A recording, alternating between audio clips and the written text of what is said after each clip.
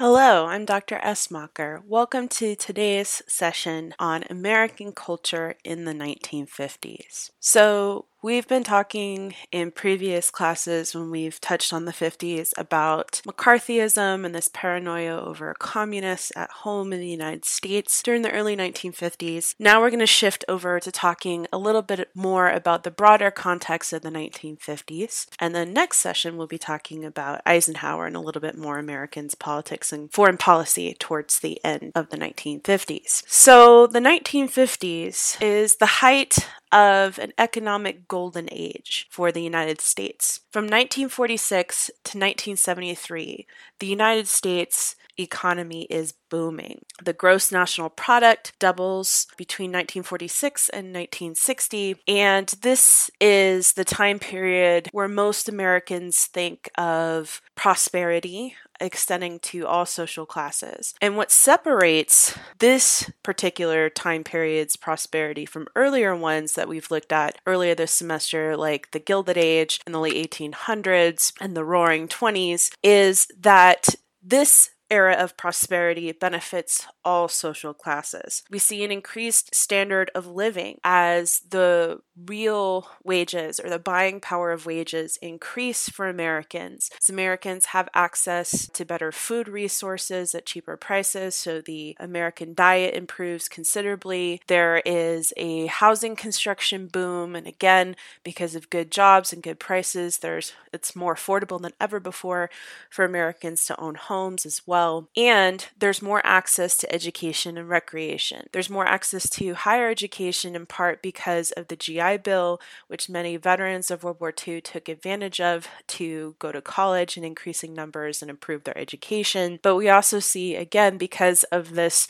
prosperity over the general economy, even members of the working class who are left out of prosperity in the earlier time periods are benefiting from this booming economy and able to more afford to participate in consumer culture and buying things and engaging in leisure activities, which were previously not an option for them. This is also a time period where we have a rising middle class, so more and more Americans could be considered middle class. By 1960, about 60% of the American population was considered middle class, and the poverty rate in the United States is still at about 22% during the 1950s, but considering that the poverty rate had been 30% during the times of the Great Depression, this was an improvement. So there are still poor people in the golden age between 1946 and 1973, but on the whole, they are better off than poor people in earlier decades. We also have rising technological innovations during this time period. For example, those of us who live in the Southwest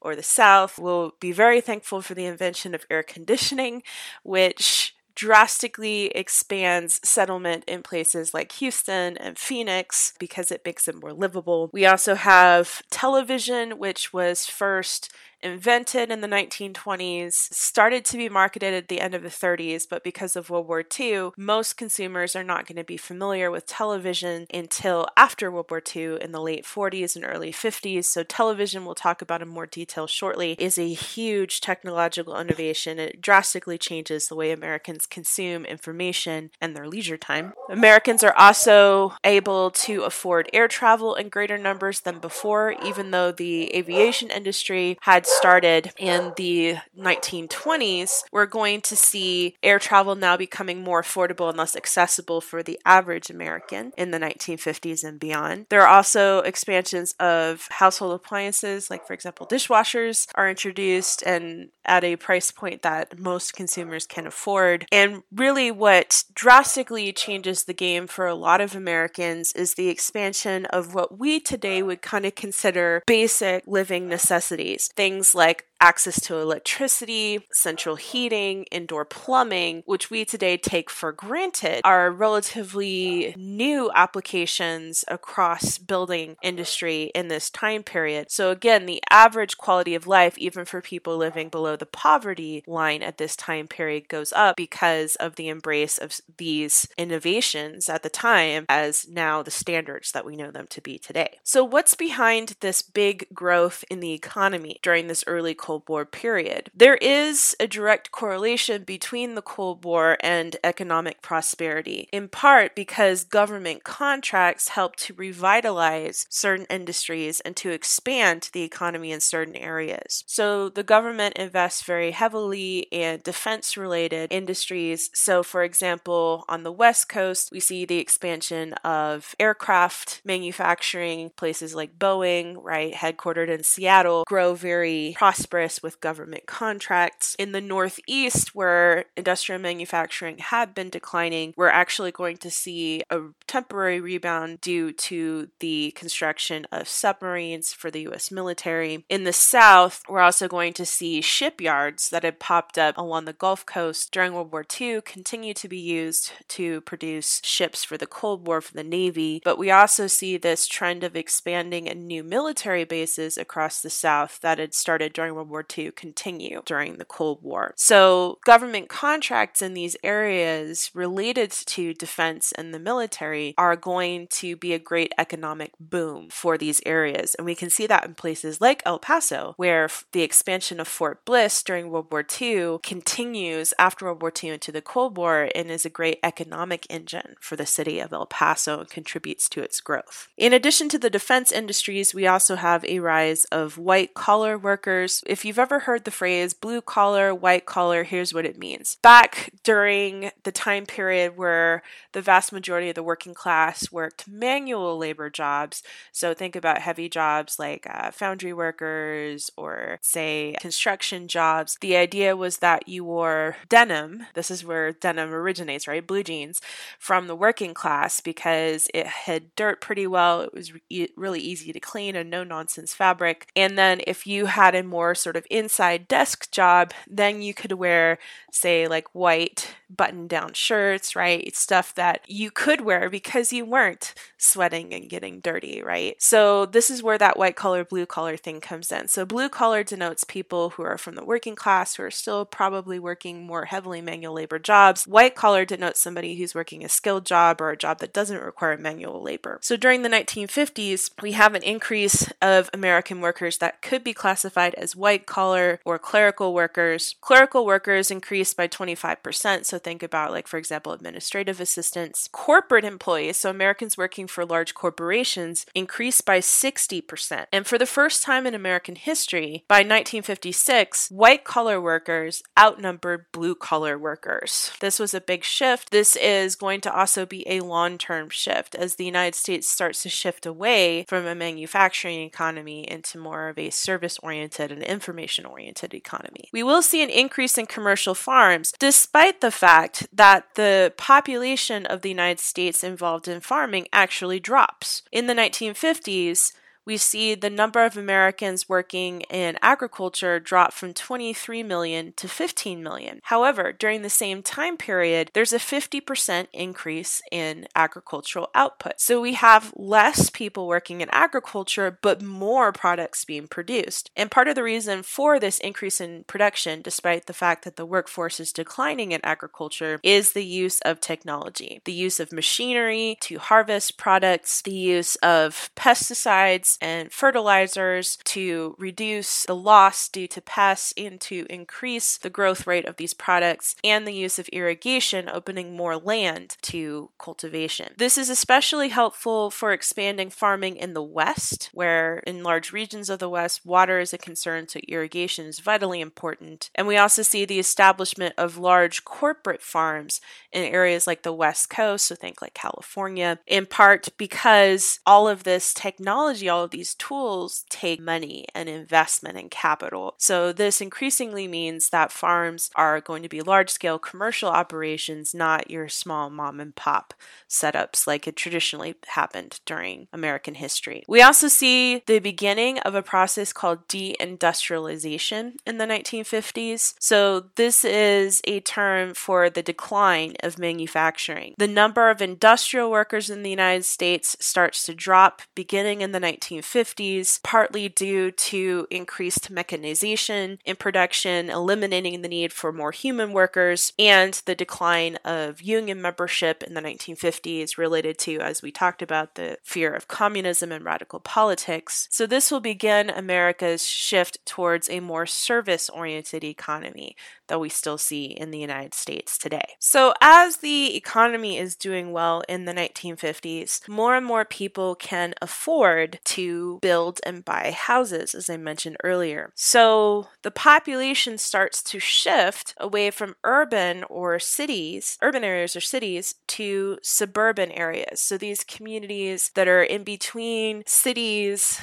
and agricultural rural farmlands to occupy this middle ground. By 1960, more people lived in suburbs than in rural or urban areas in the United States. Part of the reason that suburbs are popular is that land is more available, it's cheaper, and with more and more Americans owning cars, it's possible for Americans to live in the suburbs and still commute to work in cities during this time period. There's a big spike in home ownership aided by the GI Bill and mortgage help for veterans. The number of homes in the United States doubles in the 1950s as there's a huge housing construction boom. This is why it's very common to see suburbs and neighborhoods dating to the 1950s in cities across the United States. Part of the reason for the housing boom is mass construction methods enable cheaper builds of houses. Government mortgage loan programs also make it more possible for veterans to afford homes. So the average cost of houses are dropping because of more efficient construction methods at the same time that more and more Americans qualify for government assistance due to their veteran status. So more Americans are able to buy homes during this time period. A classic example of a post-World War II suburban development is Levittown. Levittown was built on Long Island by brothers William and Alfred Levitt, who purchased 1,200 acres of farmland on Long Island and on that built 10,000 homes. Part of the reason that Levittown was so attractive and so affordable was that the houses were largely prefabricated, which meant that because they were already pre-constructed in certain pieces, it was very easy and quick to put them up and finish them. And to further keep costs down, the Levitt brothers made it so that the floor plans were fairly similar, very uniform. You could choose different exteriors for your house, but for the most part, these houses were fairly similar. About 40,000 people moved to the development of Levittown, and we're going to see similar suburban developments pop up across the United States during the 1950s and 60s. Now, suburban living, in addition to people still having to now commute into urban areas via car, is also going to change the way Americans shop. In particular, when Americans live in urban areas, it's less attractive to own a car because then you have to worry about things like parking, which is oftentimes difficult in urban centers. And so most Americans living in cities will walk or use public transit to commute to work, but also to go to stores. Now, in a suburb where things are very much spread out, you can't do that as easily. And so this is where we get the phenomenon of shopping malls, centralized locations where you had businesses all in one place that you might need to go shopping at that you could park at with your car in their giant parking lots. So this changes the way Americans shop because previously Americans tended to go to more specialty stores for different items. So you go to a butcher for your meat, you go to a bakery for your bread, you'd maybe go to a produce vendor, right, for your fruits and vegetables. Now Americans are increasingly going to supermarkets, right, where all of those things are under one roof. One-stop shopping. So this means that suburbs are essentially designed for you to have a car. They're not very walkable. And in fact, this is oftentimes a critique leveled against suburbs by design folks, is that they don't facilitate easy access for people who live there unless you have a car, because mass transit usually is not as available in these areas as it is in the inner city. And speaking of cities, we still have growth of cities during this time period. In particular, cities in the West have a huge influx in population. More than 30 million Americans will move west of the Mississippi River between 1945 and 1975. And in the 1950s, about 20% of all population growth in the United States happens in California. So as Americans are moving west for job opportunities, we're going to see the growth of Western cities like Los Angeles, Phoenix, Houston, and you'll start to see a different phenomenon with these cities that experience growth during the post-war period versus earlier ones. Traditionally, older cities in the East, like for example, Philadelphia, Boston, Richmond, Detroit, will all have a urban center, so a downtown where businesses and things are located, and then as the city grows and as we get suburban expansion, the city will be ringed by suburbs. So you have an inner core where your businesses are, and then you have kind of residents outside that. In Western cities like Houston and Phoenix and Los Angeles, you have something that looks a little different. Here, these are called centerless cities. So essentially what happens is while there's still a main downtown in these areas, there are also different centers of business and industry around the cities. So you have several business centers and several residential areas strewn throughout these cities, and they're connected by highways. These cities do not rely on public transportation. In fact, Los Angeles actively dismantled much of their public transit system in the 1950s to make room for freeways, and about a third of Southern California is paved over during the post-war period to meet this demand for transportation by building highways. Houston is a classic example of a centerless city. If you look at maps of Houston, you can see, looking at both Google Maps or Google Earth, if you pull up Houston, you can see just how big the sprawl is of the city. Houston is actually one of the largest cities by area in the United States. You can also see multiple rings of highways around Houston. So I am originally from Houston. I'm from the north of Houston, and you can see by looking at a map, you kind of have an inner ring by the 610 loop, but you also have now almost 2 full rings outside that are increasingly large and spanning the perimeter of the sprawling city of Houston. Americans need automobiles in order to navigate these new cities and these new suburbs, and by 1960, 80% of American families have at least one car, and about 14% of American families have more than one car. Most of the cars that consumers are buying during this time period are exclusively American built, and in what will be a great irony if you're a classic car fan, these cars in the 1950s are built to purposely fall out of style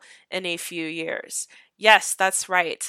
Kind of the classic image of 1950s cars would be 57 Chevys, right? Very iconic with big tail fins and lots of chrome. Those were meant to be kind of fashion trends that would quickly fall out of style. So the idea was that you wanted to get Americans to purchase cars every few years because the style of their car had become outdated, right? So that they wanted to upgrade to be in the latest current fashion. The automobile industry helped sustain Detroit, which is still a major manufacturing center during the 1950s and home to massive automobile plants like Ford's River Rouge plant and the Willow Run plant, which was originally built to build airplanes during World War II and then converted to car manufacture. Tens of thousands of employees worked at each of these plants for Ford. The car changed Americans' lives. Not only are they now able to live in suburbs and commute to work in the interior or go drive to the local grocery store or your shopping strip mall, but Americans also now embrace motels or roadside hotels, drive-in theaters, which are very popular during the time period. So there's a big screen and then you could drive in with your car and have a little speaker mounted to your car so you could hear the movie and watch it from the comfort of your car, and fast food restaurants located along roadsides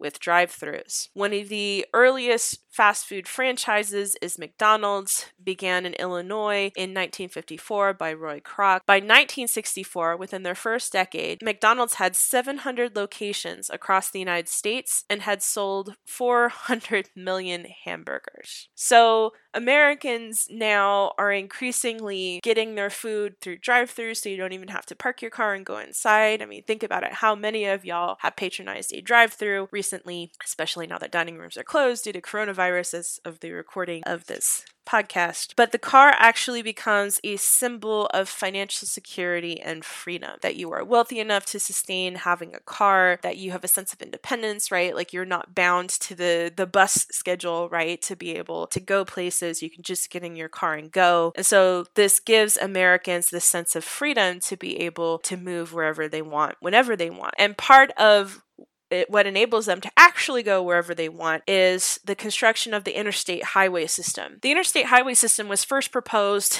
after World War I, as more and more Americans during the 1920s are getting cars. They're finding a problem being able to get around in their cars because of a lack of paved roads, especially over long distances. So during President Eisenhower's time in office, the interstate highway system is finally greenlit, which is why we call it the Eisenhower Interstate System, and 41,000 miles of highway are built across the United States to connect states. This system was justified because it would benefit American economy by facilitating transport via trucking that we still see as vital today. That would be beneficial to suburban developers to better connect suburban areas with cities. That it'd be helpful for the automobile industry to again promote more Americans from buying cars. However, one key bit of justification in finally getting Congress to approve funds for this massive infrastructure project was, and don't laugh, that interstate highways would enable people to quickly evacuate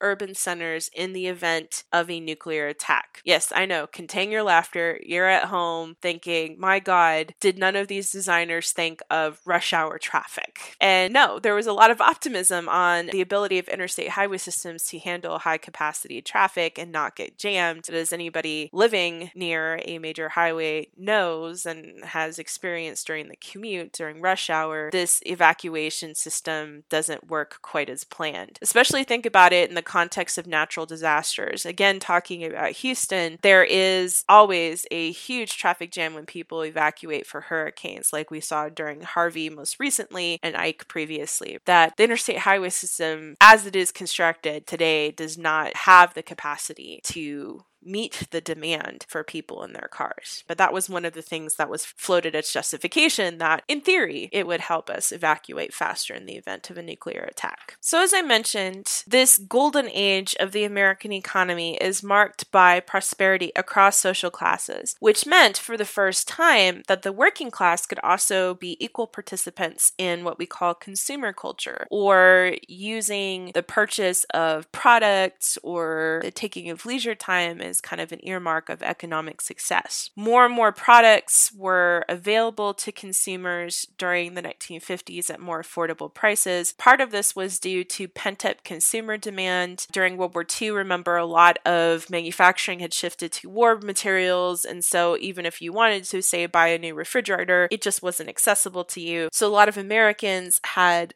built up savings from World War II and hadn't been able to buy consumer products. So as the economy shifts towards making consumer products again, there's now this pent-up consumer demand to spend money on consumer goods. But again, the increase of mechanization in manufacturing drops the cost of products even further and makes things like televisions and radios more accessible to the average American. And even if you didn't have enough money to, say, buy that new car, you could buy it on credit. So credit is not a phenomenon that's new to the 1950s. We've talked about credit in terms of like store credit extending all the way back to the early 1900s. However, the credit card is a new innovation during the 1950s. Credit cards, still at this point mostly associated with, say, individual store accounts, become more widespread in the 1950s as Americans are more and more comfortable with maintaining a certain level of debt to be able to afford the things they want to buy and live the lifestyle they want to live. This is why when you look at it today, a lot of American consumers do carry at least some form of debt, usually consumer debt and credit cards, but as we're seeing among younger generations, student loan debt as well. We'll talk about that a little bit more later on. American goods are also selling very well not only at home, but also on the global marketplace. Products like Coca-Cola and Levi jeans are marketed abroad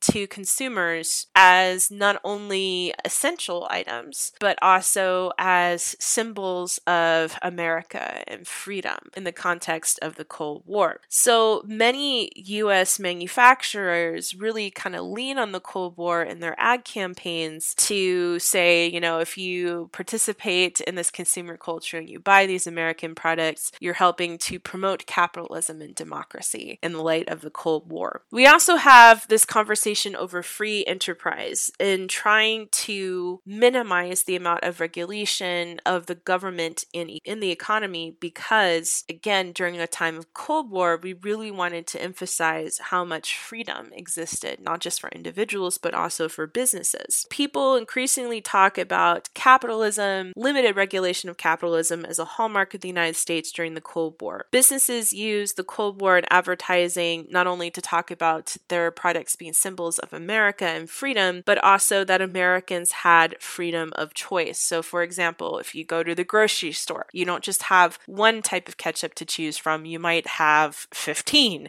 varieties. And today there's a little bit of a pushback against that, right? Because there's so many choices. How do you decide? And many businesses also tie consumption to patriotism. Many businesses do this not only to do their part sort of in the Cold War and there's battle over hearts and minds, but also trying to shed the big business stigma that had plagued businesses during the 1930s, during the Great Depression, and emphasizing just how important participating in capitalism was in the context of the Cold War, that you were doing your part by buying that car or that refrigerator. Businesses pushed for less government regulation in the economy and weaker unions, who they saw as hampering their ability to run their business as they saw fit. And what's interesting is that businesses pushing this emphasis that the government needs to be hands-off in the economy in order for the economy to thrive. But as we've mentioned earlier, it's actually government contracts in certain areas of the nation that stimulate economic growth. So government defense contracts, federally sponsored loans, government subsidies in education do drive a lot of economic growth. So this notion that the government needs to be hands-off for the industry to take off really isn't as true or as applicable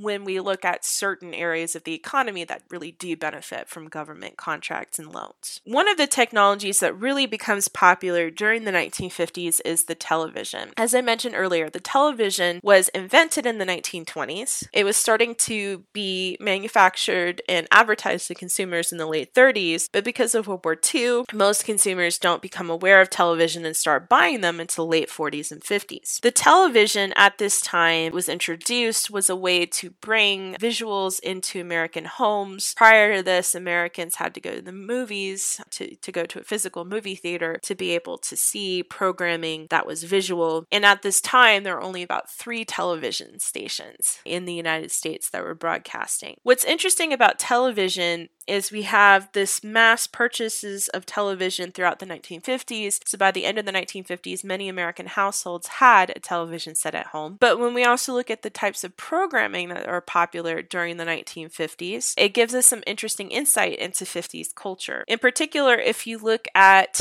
one popular form of television show, the sitcom. So sitcom is short for situational comedy. You've probably seen a sitcom unless you live under a rock. The idea is most of these sitcoms are short, like half-hour long shows, and the protagonists of the show kind of get into some sort of funny dilemma, right? There are jokes, there's humor, there's laughter, sometimes there's a laugh track. And the sitcom as a genre owes its start very heavily to radio shows. A lot of the most successful early television shows were simply successful radio programs that made the jump to television and to a visual medium. The sitcom in the early 1950s represents this shift in that you have one of the most popular early sitcoms is a sitcom called The Goldbergs, not to be confused with the recent ABC show of the same name. The Goldbergs had been a successful radio show about a Jewish family living in an urban city, and it made the jump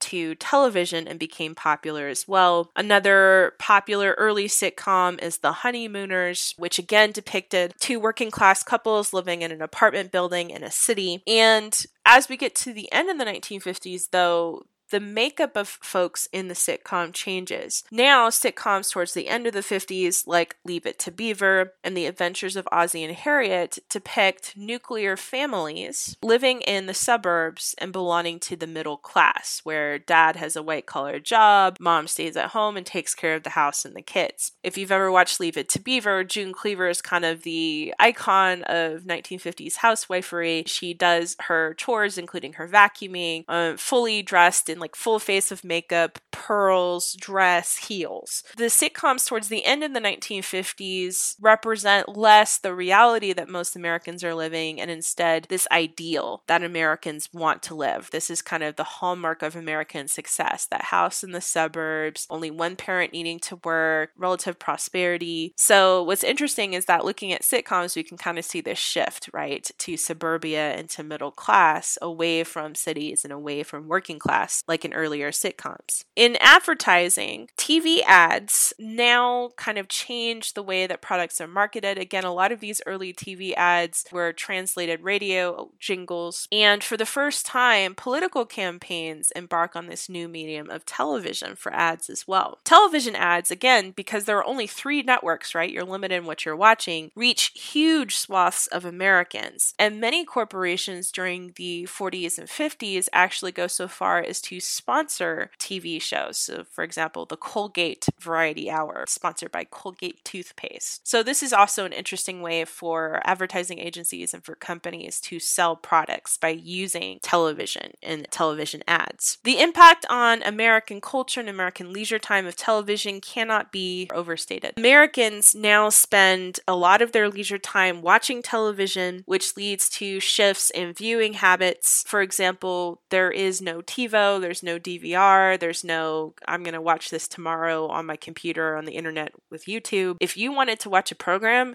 you needed to have your butt sit down in front of the TV at the time that program came on, or you would miss it. So a lot of Americans kind of rearrange their schedule to catch their favorite shows. There's no remote controls. So if you were the youngest member of the family, it was your job to get up and change the channel if someone wanted to change the channel. And we also now have the invention of frozen dinners during this time period, because you didn't want poor mom stuck in the kitchen while the program was on cooking. So now for the first time, this idea of frozen meals that you could pop in the oven, because we don't have microwaves quite yet, so that the whole family could sit and eat off of trays while watching their favorite television program. This is invented as a way to, again, facilitate Americans to catch their favorite shows on television. So speaking of mom stuck in the kitchen, because most of these homes are not open concept in the 1950s, women in the 1950s had a bit of an interesting experience. Remember, during World War II, women were told that it was patriotic for them to leave the house, even if they had kids at home, to go to work, to support the war effort, right? To bring their husbands, their brothers, their sons, their fathers home faster from war. But at the end of World War II, the message overwhelmingly that women were giving was, okay, now that your man is home, you need to quit work and ideally be a stay-at-home wife and mother. Despite this message, more women were working during the 1950s. After initially losing industrial jobs after World War II, by the late 1950s, women worked at a higher rate than they had during the war. The jobs that they had, however, changed. Most women tended to work in clerical or service industry positions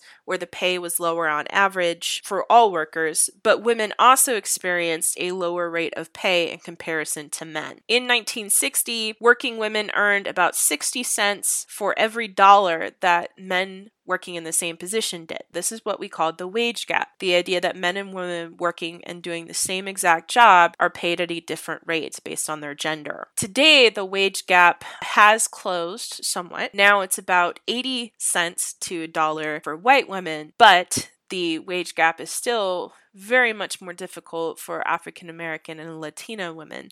Latino women in particular still only make about 55 cents to a dollar for a male colleague doing the same job.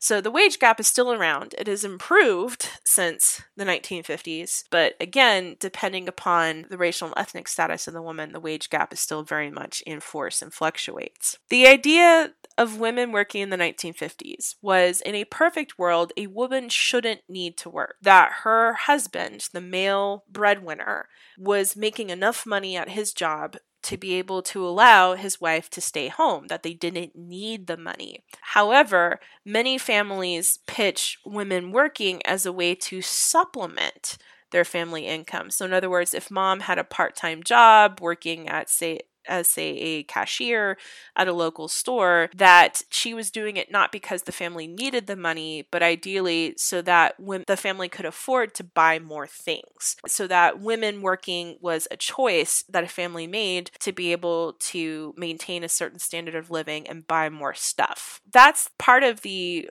thought process too behind paying women less, was this notion that, well, women who are working are doing so because they want to, not because they need to support their family. So that was an early argument against paying women the same for doing same jobs as men. At home, there is a much higher rate of marriage and birth during the 1950s. The average age that people got married in the 50s was 22 for men and 20 for women. So people are getting married in their very early 20s, shortly out of high school. And the divorce rate was very low. Even if someone was in an unhappy marriage, they tended to stay together and not get divorced, largely due to economic reasons. Because again, for women, if they divorced and they had to become self-sustainable, they didn't have a great selection of jobs or good pay to choose from. The birth rate during this time period is higher. The average American family had about 3.2 children. I don't know what that 0.2 comes from. I'm going to joke and say it represents like a cat or something. Today, the average American birth rate is closer to about 2. So the birth rate leads to what we call the baby boom. From 1945 to 1965, this is the baby boomer generation. 30 million people are born in the United States. That's about a 20% population growth. So a lot of parents are having a lot of kids. For example, my parents are both baby boomers. My dad is one of 7 children and my mom is one of 4. So the average size of the American family is drastically increasing during this time. So given the fact that more Americans are having more kids, the ideal for women is that they're supposed to stay at home, be stay-at-home wives and mothers. But during the 1950s, there's also this emphasis on how spouses should be compatible, right? That they shouldn't just marry for economic necessity, that it needed to be a love match, there needed to be respect in the relationship. Spouses were expected to enjoy each other's company in leisure activities, in consumption of consumer products, and also in the bedroom. It's no coincidence that early famous studies on human sexuality take place during this time period, including the Kinsey study and the Masters and Johnson study about human sexuality and sexual activity. The expectation was for women that they should enjoy being at home, and that if they were unhappy with life as a stay-at-home wife and mother, then she was somehow defective, that she was lacking a maternal instinct. And we're going to talk about this more as we talk about second wave feminism in the 1960s, but a lot of women questioned this notion that they either were happy with this domestic life or they were just defective. A lot of women really struggled with this, right? That I'm supposed to enjoy staying at home with my kids and I don't. What's wrong with me? And there's also a marked increase in women seeking help and taking pills and other things to cope with this unhappiness with domestic life. So what's going to really kick off this second wave feminism is a book called The Feminine Mystique by Betty Friedan, in which she specifically criticizes the standards of the 1950s and the message being sold to women that if you're not perfectly happy and full of bliss in living this domestic lifestyle, then you're flawed and broken. Until next time, I'm Dr. Esmacher.